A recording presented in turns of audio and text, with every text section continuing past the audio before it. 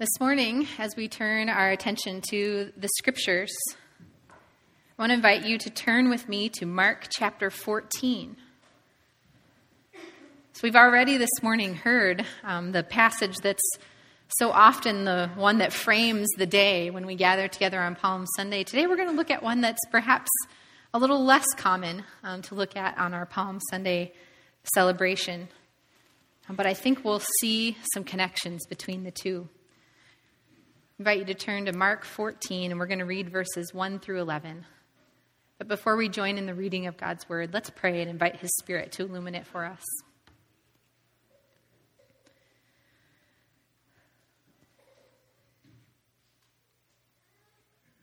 God, your Word is a lamp to our feet and a light to our path. So we pray now that you would send your Spirit as we together read it, study it, consider its guidance for our life. May your Spirit show us the way. In Jesus' name we pray. Amen. Hear these words from Mark 14. Now the Passover and the festival of unleavened bread were only 2 days away. And the chief priests and the teachers of the law were scheming to arrest Jesus secretly and kill him. But not during the festival, they said, or the people may riot. While he was in Bethany, reclining at the table of the home of Simon the leper, a woman came in with an alabaster jar of very expensive perfume made of pure nard. She broke the jar and poured the perfume on Jesus' head. Some of those present were saying indignantly to one another, "Why this waste of the perfume? It could have been sold for more than a year's wages and the money given to the poor." And they rebuked her harshly. "Leave her alone," Jesus said. "Why are you bothering her? She has done a beautiful thing to me.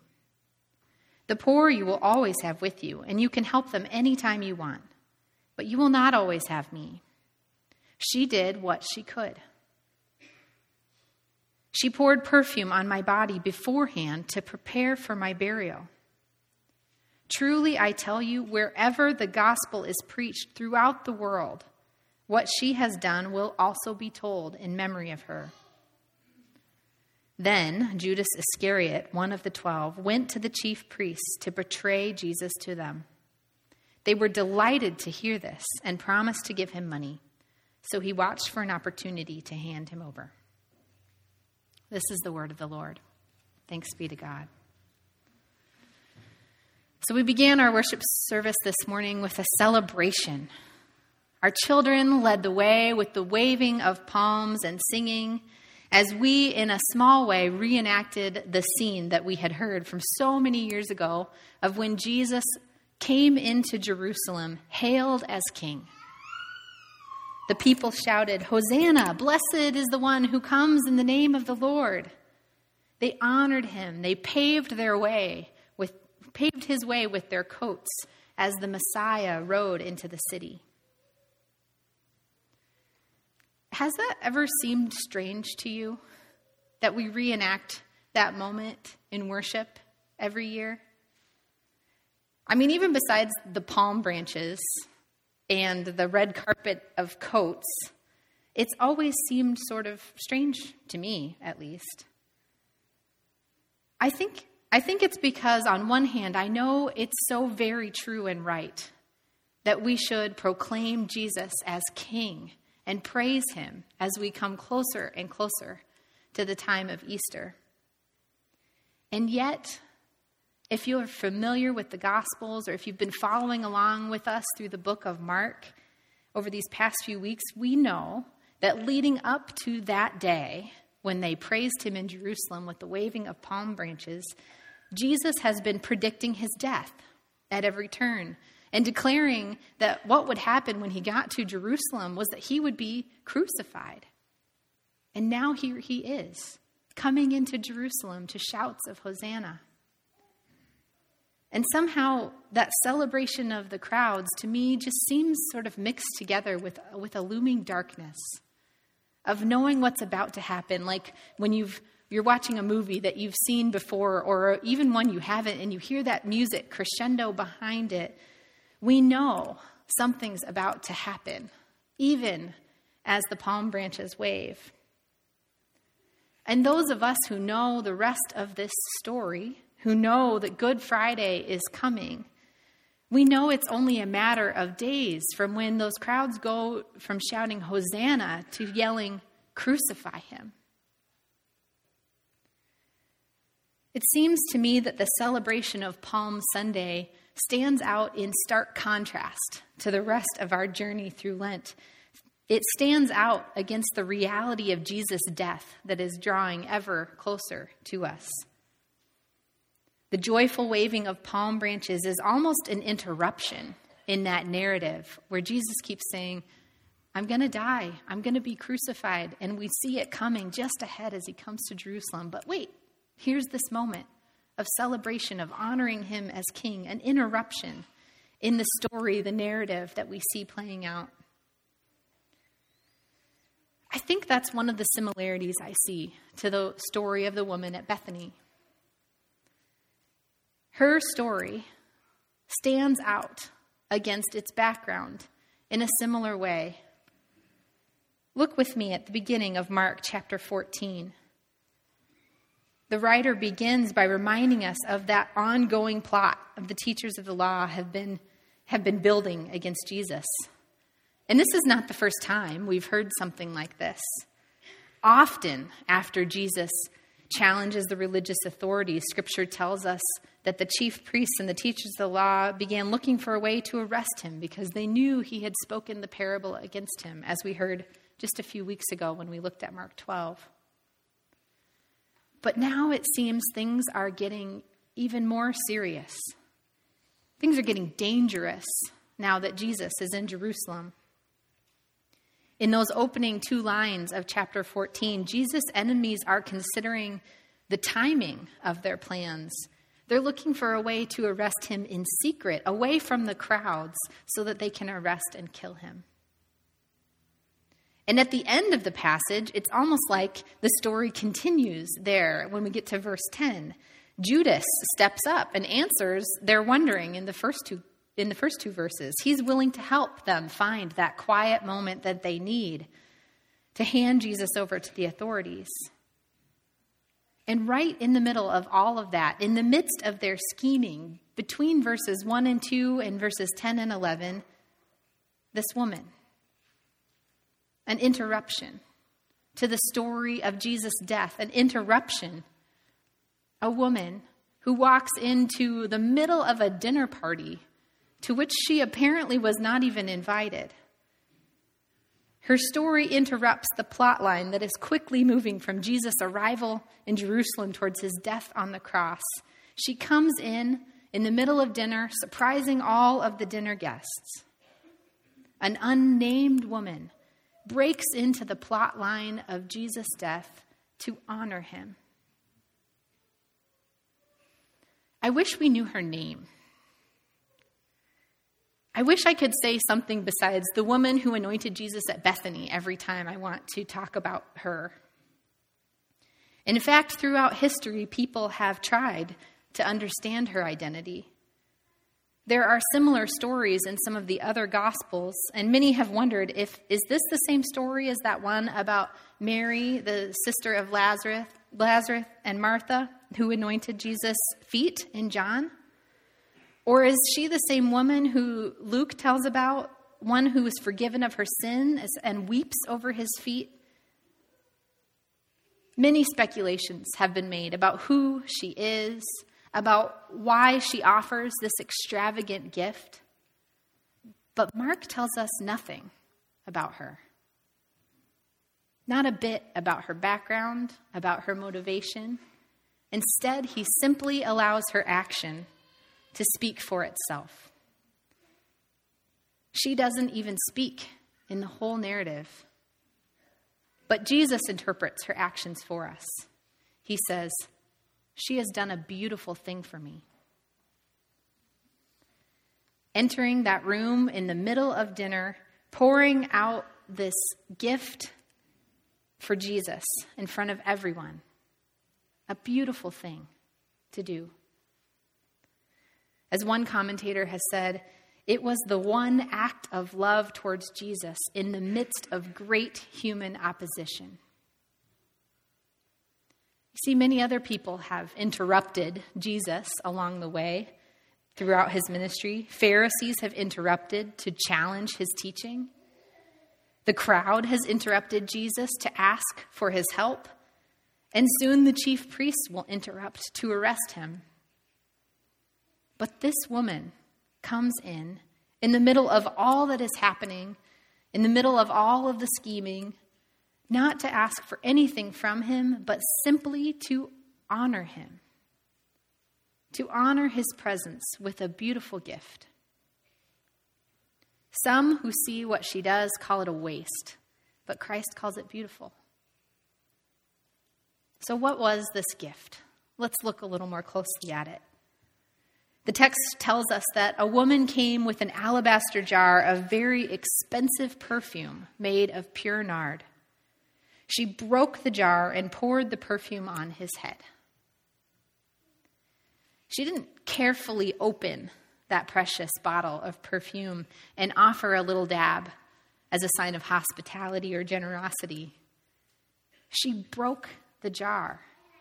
Shattered might be a better interpretation of the word in Greek.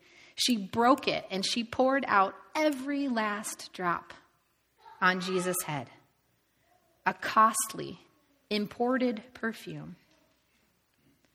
Both the decorative alabaster container and the perfume itself, which was derived from spikenard plants that grow in the Himalayan mountains far away. Both of those things, they're luxury items. And the text tells us they were worth more than a year's wages, or for a woman, perhaps 2 years' wages in that time. It was certainly a costly gift. I mean, think of that. In Ottawa County, the average income per person is about $25,000. What, for $25,000, could we imagine someone wasting like this today? Maybe they give a signed rookie card of a famous baseball player to a child. Maybe they just pour out a collection of fine, rare wines. Give away an original artwork of some kind. It's difficult for me to come up with a reasonable comparison. But imagine seeing someone take something so valuable and waste it. Something they would have saved up for years and years and years to buy, or would have inherited from a family member like a precious heirloom, and break it or use it all up in an instant. I think it's no wonder that those who watched her were indignant and wondered if she could have put it to better use. But Jesus says it's a beautiful thing. He silences their rebuke. And I don't think he's denying our obligation to help the poor here, but he declares that her action was a participation in his mission, and that takes priority over all the good works that we could do when they're done for their own sake. Her desire is to honor Christ and to do his will. She doesn't do something good to prove herself or to impress him with her generous actions. She simply pours out her gift to Christ himself, to honor him. To honor Christ, who has come to die. Christ, who has come to pour out his life for the sake of the world. And so her gift, anointing his head with perfume, was her way of aligning herself with his work, and testifying to it. Jesus says she did what she could. She poured perfume on my body beforehand to prepare for my burial. This woman heard or saw that Jesus was in her neighborhood, and she seized the opportunity to take part in what he was doing. Her action shows her understanding of his teaching and her willingness to give all that she has to follow him. She is a true disciple. Just a few chapters earlier in Mark, Jesus taught his disciples what it means to follow him. This is what he said. "Whoever wants to be my disciple must deny themselves and take up their cross and follow me. For whoever wants to save their life will lose it. But whoever loses their life for me and for the gospel will save it." I think this woman's actions, her extravagant gift, demonstrate her willingness to deny herself. She disregards the potential consequences of her actions. Friends, she breaks all kinds of rules by coming into the middle of this dinner party, walking up to a man and boldly pouring out her devotion to him. Bystanders consider it a waste. They consider the perfume a loss, but she doesn't see it that way. She is willing to give everything she has for Jesus, just as Jesus loses his life for those who love him. But I think her action does even more than testify to her own devotion to Jesus. It also signifies something else, an understanding that she has about who Jesus is. She is the only person in this scene, the only person among the disciples who seems to recognize that Jesus is not only the Messiah, but that he has to suffer. The term Messiah, you'll hear it thrown around a lot if you're in church over these next couple of weeks. It's a Hebrew word, but it means the same thing as the word Christ. So Messiah and Christ, they mean the same thing. And literally, it means the anointed one. It's a reference from the Old Testament to the practice of prophets who anointed the king of Israel when he took office.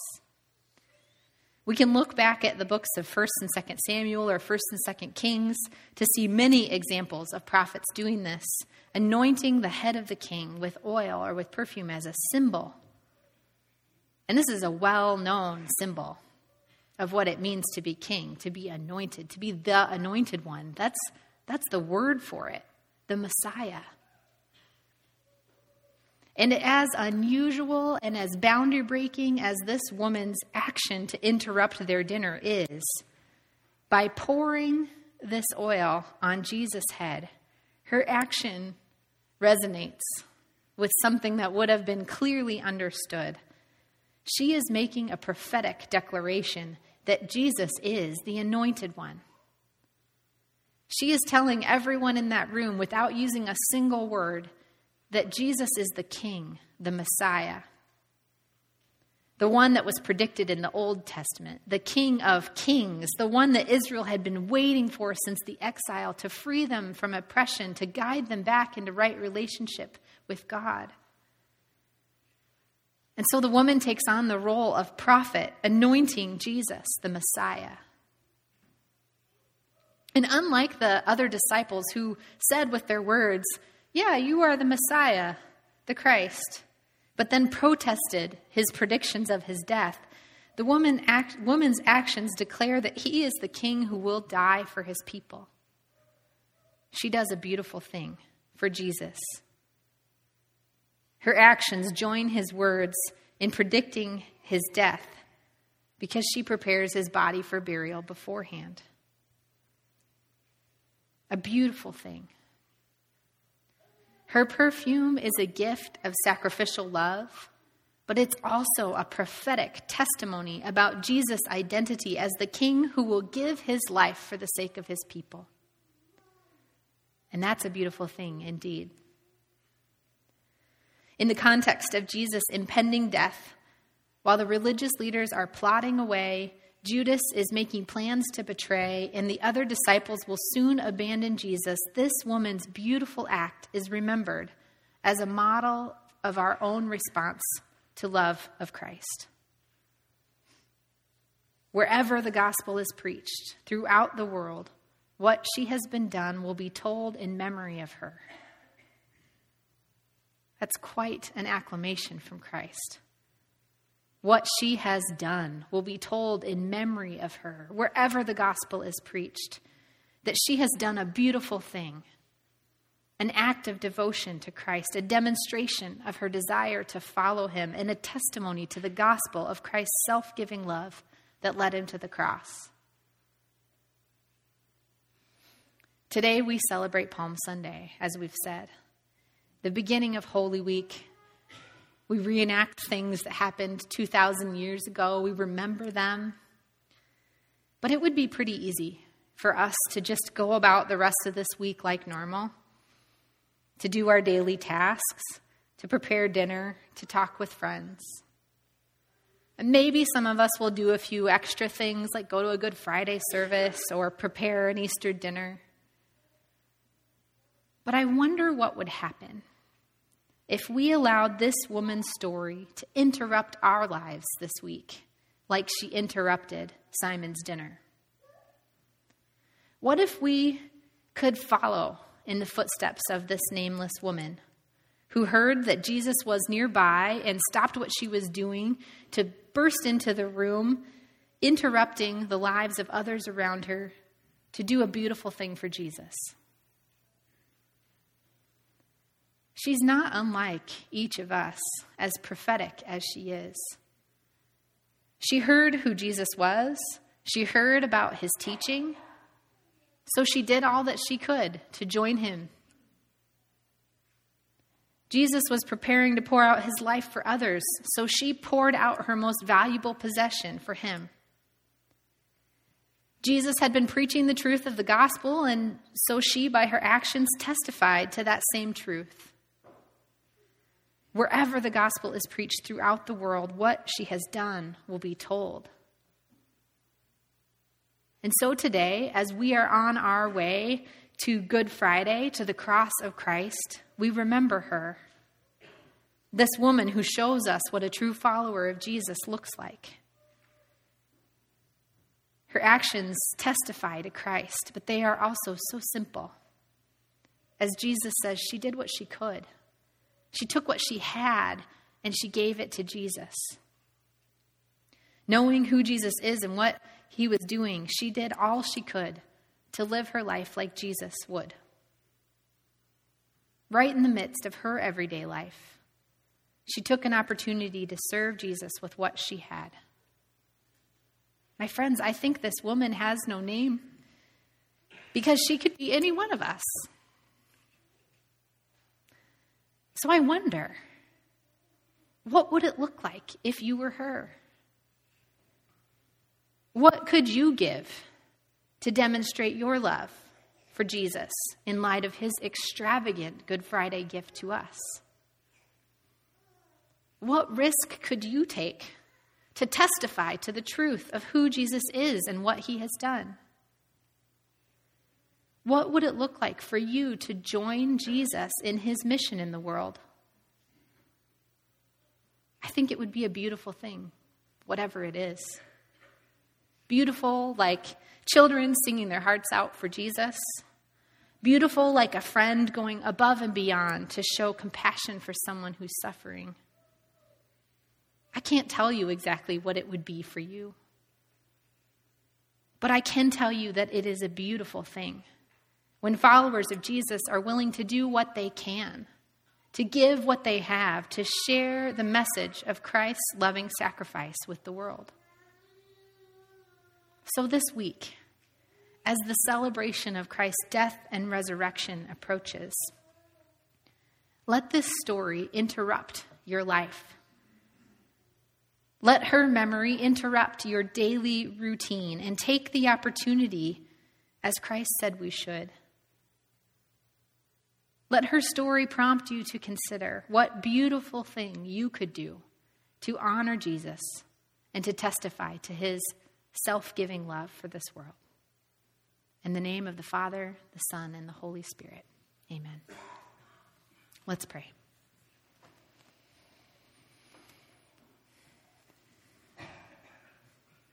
God, we give you thanks for stories like the story of this woman in Scripture who demonstrate for us the beautiful things that we are called to do.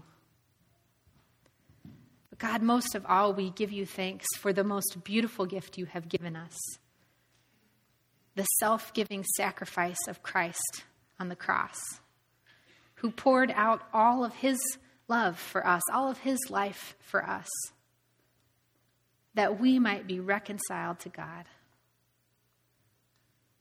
God, in the name of Jesus, we give you all thanks and praise and glory and honor. Amen.